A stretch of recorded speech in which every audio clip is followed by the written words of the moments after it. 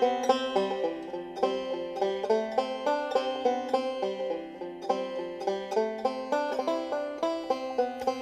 in the hills of Happy Valley, Oregon, welcome to Until We Meet Again, brought to you by the kind support of Cornerstone Funeral Services in Boring, Oregon, and friends like you. I'm Elizabeth Fournier. This radio broadcast is an expression of our common ground of mortality, because after all, we are all in this together. Today's reading is edited and adapted from the Gospel of St. Matthew 5, verses 3 to 10. The 8 Beatitudes of Jesus. Blessed are the poor in spirit, for theirs is the kingdom of heaven. Blessed are they who mourn, for they shall be comforted. Blessed are the meek, for they shall inherit the earth. Blessed are they who hunger and thirst for righteousness, for they shall be satisfied. Blessed are the merciful, for they shall obtain mercy. Blessed are the pure of heart, for they shall see God. Blessed are the peacemakers, for they shall be called children of God. Blessed are they who are persecuted for the sake of righteousness, for theirs is the kingdom of heaven. My guest today is Katrina Jane, an Australian fitness enthusiast, a very early riser, and the author of Where Did They Go?, a children's book that gives assistance in explaining to a child where a loved one or a special pet has gone when they die. So my engineer and we were doing some calculation. I think it's 19 hours ahead for you right now, right? You are I'm 10 a.m. on Friday morning? This is true. It's about 10 to 10, so I am in the future. Yeah, I was going to say that's amazing, that magical ability that you're joining us through those phone lines that stretch across, I'm guessing, a few oceans. Is that where we are? Yes. Or is it's not all continental land, right? That's it. There's a lot of ocean between you and me. Nice. So I probably clued that in by saying she's an Australian fitness enthusiast. She's in Australia. And I'm having a conversation with somebody who's tomorrow. So that's kind of fun. It's today, but yet it's tomorrow. So you say you're an early riser. Were you up early this morning walking Master Monty around? I was, and it was raining, so it was a bit miserable, unfortunately, to do our walk. But yes, he's quite eager at 5:30 to jump on the bed and wake me up to go for his morning stroll. We should make it known that Master Monty, it's not your husband, it's actually a dog. That is right. He's a Maltese. A Maltese Terrier. He's a rescue dog, yes. Oh, that's sweet. That's nice. And so he's big, right? No, he's not. Maltese are they're little white fluffy dogs. Oh, right. I think Marilyn Monroe had one. She called it Moth. They're very popular there. Yeah, for Mafia. Okay, I'm thinking that big thing, that Marmaduke. That's what I'm thinking. That's cartoon here in America. You might not know that one. Yes, I know Marmaduke. I do know Marmaduke. Okay, great. We have something in common already. So now you've been married over 20 years. Does he have to walk the dog, or does he have less cool chores than that? Well, Master Monty is actually his dog. I got the dog for him, my husband Chris. Somehow I'm the one who is walking him morning and afternoon, but the rule is Sunday morning, that's my sleep-in, so Chris has to walk Master Monty on a Sunday morning. I think that's fair. I think that sounds all right. So I love your book. You sent over Where Do They Go? And I love it. What we're talking about here is Katrina wrote a kid-focused book. It has gorgeous illustrations by Alison Worry. And even though death is really a sad topic, she presents her book in a way which is light, and it's really simply explained. It offers hope and understanding that our loved ones will always be with us. So you were motivated to write this because of a darling little 4-year-old boy. This is true. It's actually a very sad story. Very close friends of ours. It was his nephew. So the nephew was in his early 30s, had married his childhood sweetheart, and they had 2 children, Archie, who was 4, and Stella, who was 2. And he actually, Alex got testicular cancer, but it was misdiagnosed. So by the time they found it, it was just too late, and he was riddled with this cancer. And they were at the hospice, and people in the room, and he wanted to see the children before he died, because it was literally like he was going in the next day. and they called Archie and Stella and they said, Archie, come on, you've got to come in and say goodbye to your daddy. And Archie, being a 4-year-old, said, well, where is he going? And the people in the room, the adults, replied, oh, he's going up into the sky. And, you know, the beauty of little 4-year-olds is that they just think about it, and then the question comes out, and he said to them, well, if Daddy's going to the sky, why can't we just catch a plane and go and see him? And nobody in the room knew how to respond to that. And that's why I wrote that book. I literally wrote the book for them, for Archie, and I realised that doing some research on this book, well, Australian statistics I will use, I don't know the American statistics, but 1 in 20 children by the age of 18 will have lost a parent. Now, that doesn't include both parents, grandparents, cousins, siblings, the family pet. So that would actually be a lot higher than what it is, like than the 1 in 20. I mean, me personally, I lost my dad when I was 15 and I lost my grandfather when I was 12. So that brings it down to 1 in 10. And I also realised as well that for the adults, when we've got children around us and we are trying to explain what's going on, we're emotionally charged as well. You know, we're suffering with grieving. So, for instance, you know, Archie's mum was just a mess. She was losing the love of her life. And how do you sit down and calmly explain to a child what's going on, and how do you put it into words that they will understand? And I found that a lot of parents and grandparents try and hide it sometimes from the kids. Oh, everything's all right, you know. But kids can sense the energy in a room and that something's not right. And that's why I wrote that book, to make it something that you can just sit down and read it to your child and open up a conversation with them. It doesn't even have to be that somebody has actually just died. It could just be asking them, what do you think happens when you die? You know, do you understand what dying is? And if they don't, you sit down and read the book, and that opens up a conversation. What was your answer for Archie, who wanted to know why Daddy can't be visited by an airplane if he's in the sky? Well, as in the book, I explained that we have a soul and we have a body, and it's our body that dies, but our soul, which you can't see, that goes up. I used the word heaven, but I didn't say it was heaven, because everybody has different kinds of beliefs. Like, there are lots of different religions out there, and they take different parts of the Bible and they believe different things, which is fine. And I know also that a lot of times when people lose someone that they love, especially when it's a child or somebody who's younger, they can be very angry towards God. So in the book, I didn't want to mention like God or Jesus, but I opened it up that if that's what you believe, that's fine. You can say that to your child. So I just said to him, Daddy will always be around you, but you just might not see him. I think that's nice. I also think it's really nice that you keep the identity of who's passed away in the book non-specific. You make it so whoever's reading this book, if they've lost their auntie or the grandma or their pet turtle, they still can feel like the story relates to them, and that death is really something that they have that they're currently trying to understand. That's right. Like I left a little gap so they can put the name in of the person if they wish. And like I said, it's not specific to a male or a female. It's just about someone that you care about. And like I said, it could be the family dog.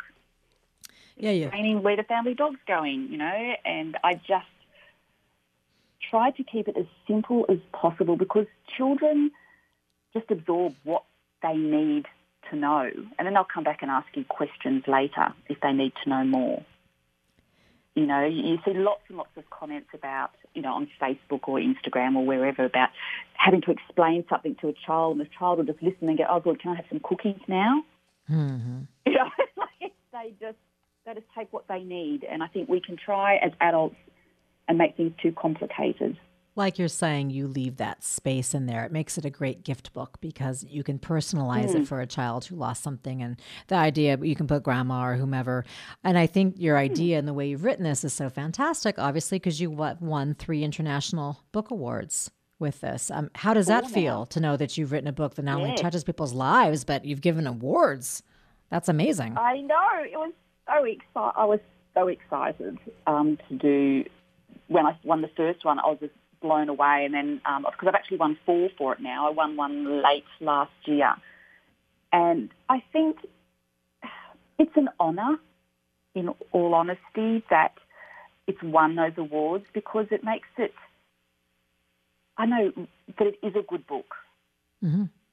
that it's something that is worth looking into, that it's something that's worth having on the shelf just in case you might need it, because we never know when that time comes. Like, obviously sometimes people have an illness and we know that they're going to pass away, but, unfortunately far too many people are taken in car accidents, heart attacks, and you can be left lost and not knowing what to say.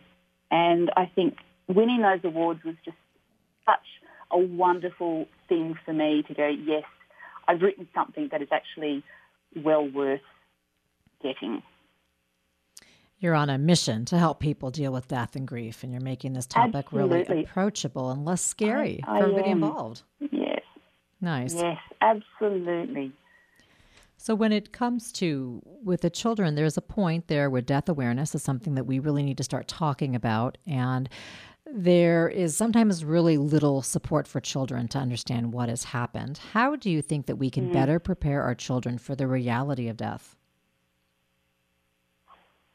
Look, I think it's one of those things, like I said, as adults, I think we don't actually appreciate nor realise how much children are absorbing in their everyday lives. Like, look on the news.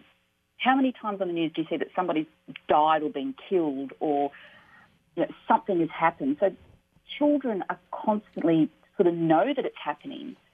And I think it's the best way that I believe would be just sitting there, and if something came on the TV, you just turn to your child and go, what do you think happened? Like, where do you think they've gone, when they've died? What do you think dying means? Just open and get their what they think, and then you can lead them into helping them understand it better, and taking the fear out of it.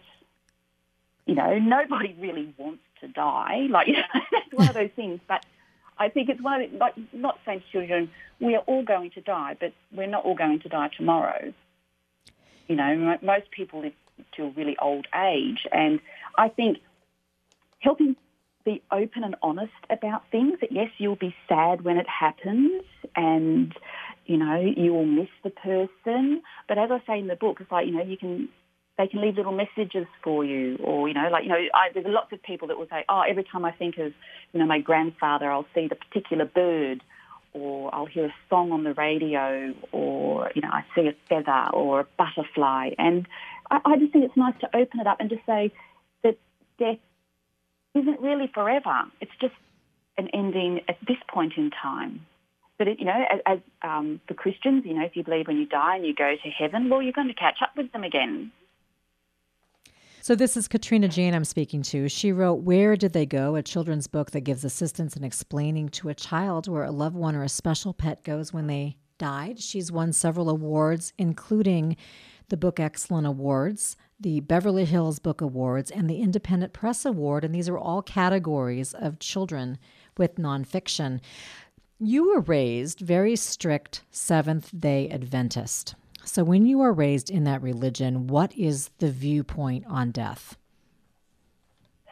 For Seventh-day Adventists, we believe, or they believe, that when you die, you are actually dead. That is it. They don't believe that your soul goes to heaven or anything like that. They do believe in heaven, but they believe that when Jesus comes in the second coming, that's when everybody will be raised from the dead, and then you will go to heaven. Now, how has your viewpoint changed on death, dying, and what happens? I have done a complete flip in regard to my beliefs. I've done a lot of reading. I love reading and researching and getting different opinions. And I am going to say that I'm not one person that everything I say is right and everybody else is wrong. I am quite open to the fact that people have different beliefs, and that is perfectly okay. I'm happy to discuss people's beliefs with them because I find it really, really interesting. But I actually now do believe in reincarnation. I do believe that we have a soul and that it goes up into the spirit world or heaven, whatever you want to call it. And I do believe that we can reconnect with them. And I believe that once we have passed over, we can let our loved ones here on earth know that we're okay and that we are with them.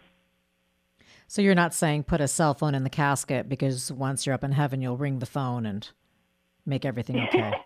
People think that. They come into the funeral home and they'll say, how long would the cell phone stay in the on position? And I know what they're asking. They're saying, so when they make it to heaven, they can give a phone call to let them know that you've made it. What do you think about that theory? Wow. Yeah. Well, look, in all honesty, I have spoken to people who have got the phone of their loved ones and it's sitting in a drawer. The battery's been taken out. The phone is dead, so to speak. Yet they have had a missed call from them on their phones. Ooh. Yeah, Wow. do you mean? And I know people have said that I've had a missed call, and I went, there you go. Because once we're in the spirit world, and again, this is what I believe, once we are there, we have a lot more abilities than what we have here on earth. So, they can flicker the lights and play with the electrics and send messages, via the telephone.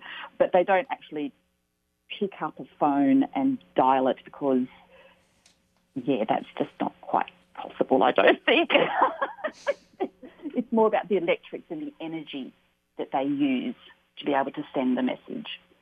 I also like the idea of when someone that you loved has passed away and you feel their presence, or you feel like you have, you turn on the car radio and there's lyrics of songs and you feel like, oh gosh, that's them speaking to me, or this reminds me of so-and-so. Maybe it's a signal that they're letting you know that they're safe, they're okay, they're fine, and ultimately helping those left behind on earth sort of move through their own grief. I would agree 100% with that, and I do believe that that's what they do. Some people have sort of said, am I just imagining it, or am I just hoping that it's them? I go, what does it matter if that's what you're hoping? If it gives you comfort, then take it. I think we sometimes can be slightly too analytical, and it's just sometimes you just have to accept that some of those wonderful random things that happen are just wonderful messages from the spirit world. And if you don't want to believe that, that's fine. But if it gives somebody comfort, then that's wonderful. I really liked your viewpoint on the sermon you heard when you were at the church service with your mom and your stepdad. And it spoke to you about being a part of the family of God. Tell us about that. It was, I'm not sure, so being a Seventh-day Adventist, for your listeners, my mum actually has dementia. So every time I go up, I always go to church with her because she likes that. And this particular, we have what they call ordinances. Now, I don't know what other religions would call it, but it's when you wash each other's feet, you eat the bit of, unleavened bread as the body of Christ, and then you have that little drink of the grape juice or wine or whatever is the symbolism of his blood. So it was Ordinances Day. So it's quite a big church service. So in through that, the minister was talking about being a part of the family of God, and there was a hymn that we sang that was, I'm a part of the family of God. And when I got home, back with my mum and stepdad, and I said, that was actually a really good sermon. I actually enjoyed that. And my mum obviously didn't remember what the sermon was about, and my stepfather said, it's about being a part of the family of God. And I thought, I didn't say anything, but I thought, isn't it interesting, because I got something completely different from the sermon than what he did. And as we all do, everybody will take something different when they hear somebody speak.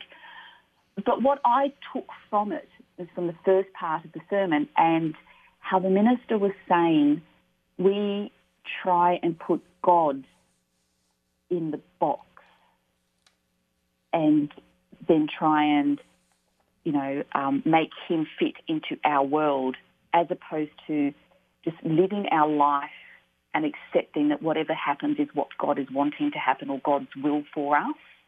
Do you mean like being more open to just I suppose, going with the flow and being what God wants you to be, as opposed to trying to make God do what you want God to do, if that makes sense. That's hard to do.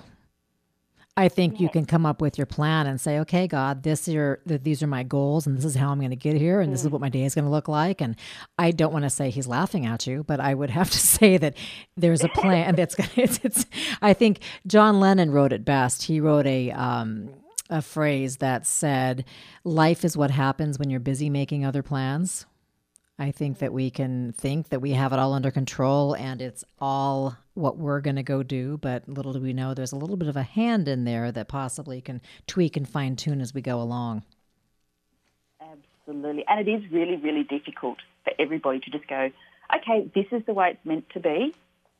I will go with that.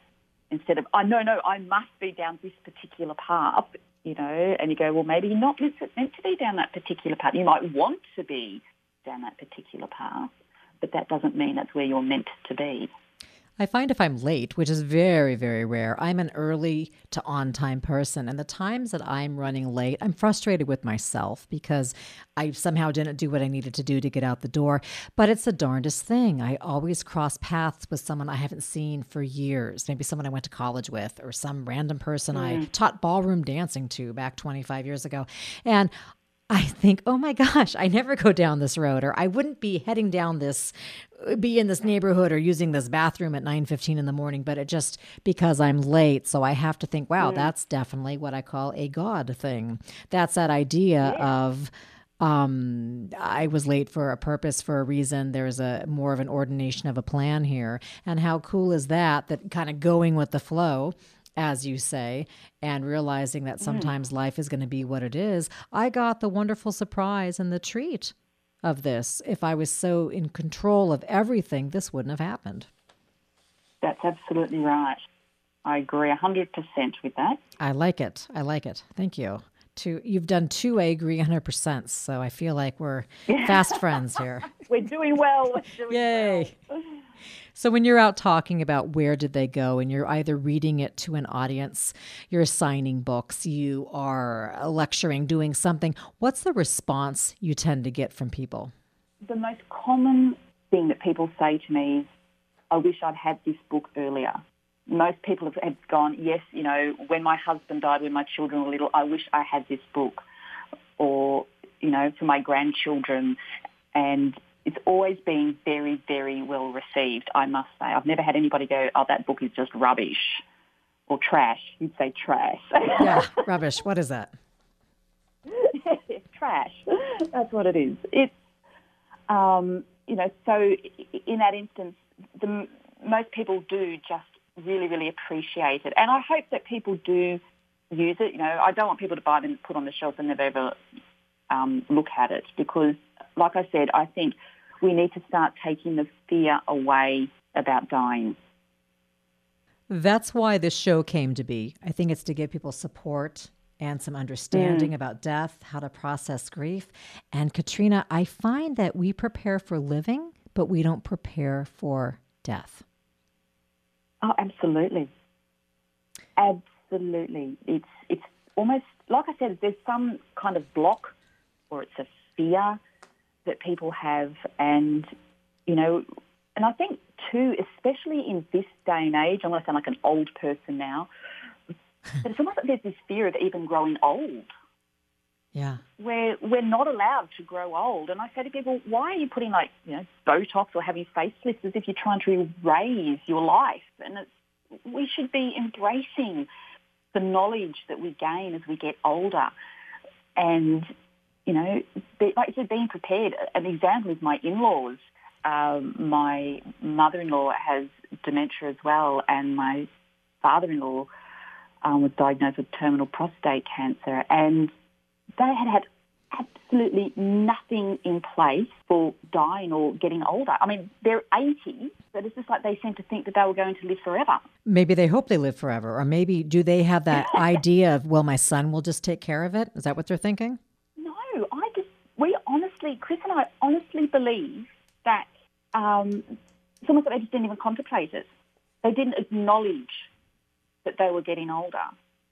They didn't acknowledge that their bodies were starting to fall apart. And when we went up to see them, because they live in Queensland, so I'm in Newcastle, which is on the east coast of Australia in New South Wales, and they live in Queensland, so it's the next state up.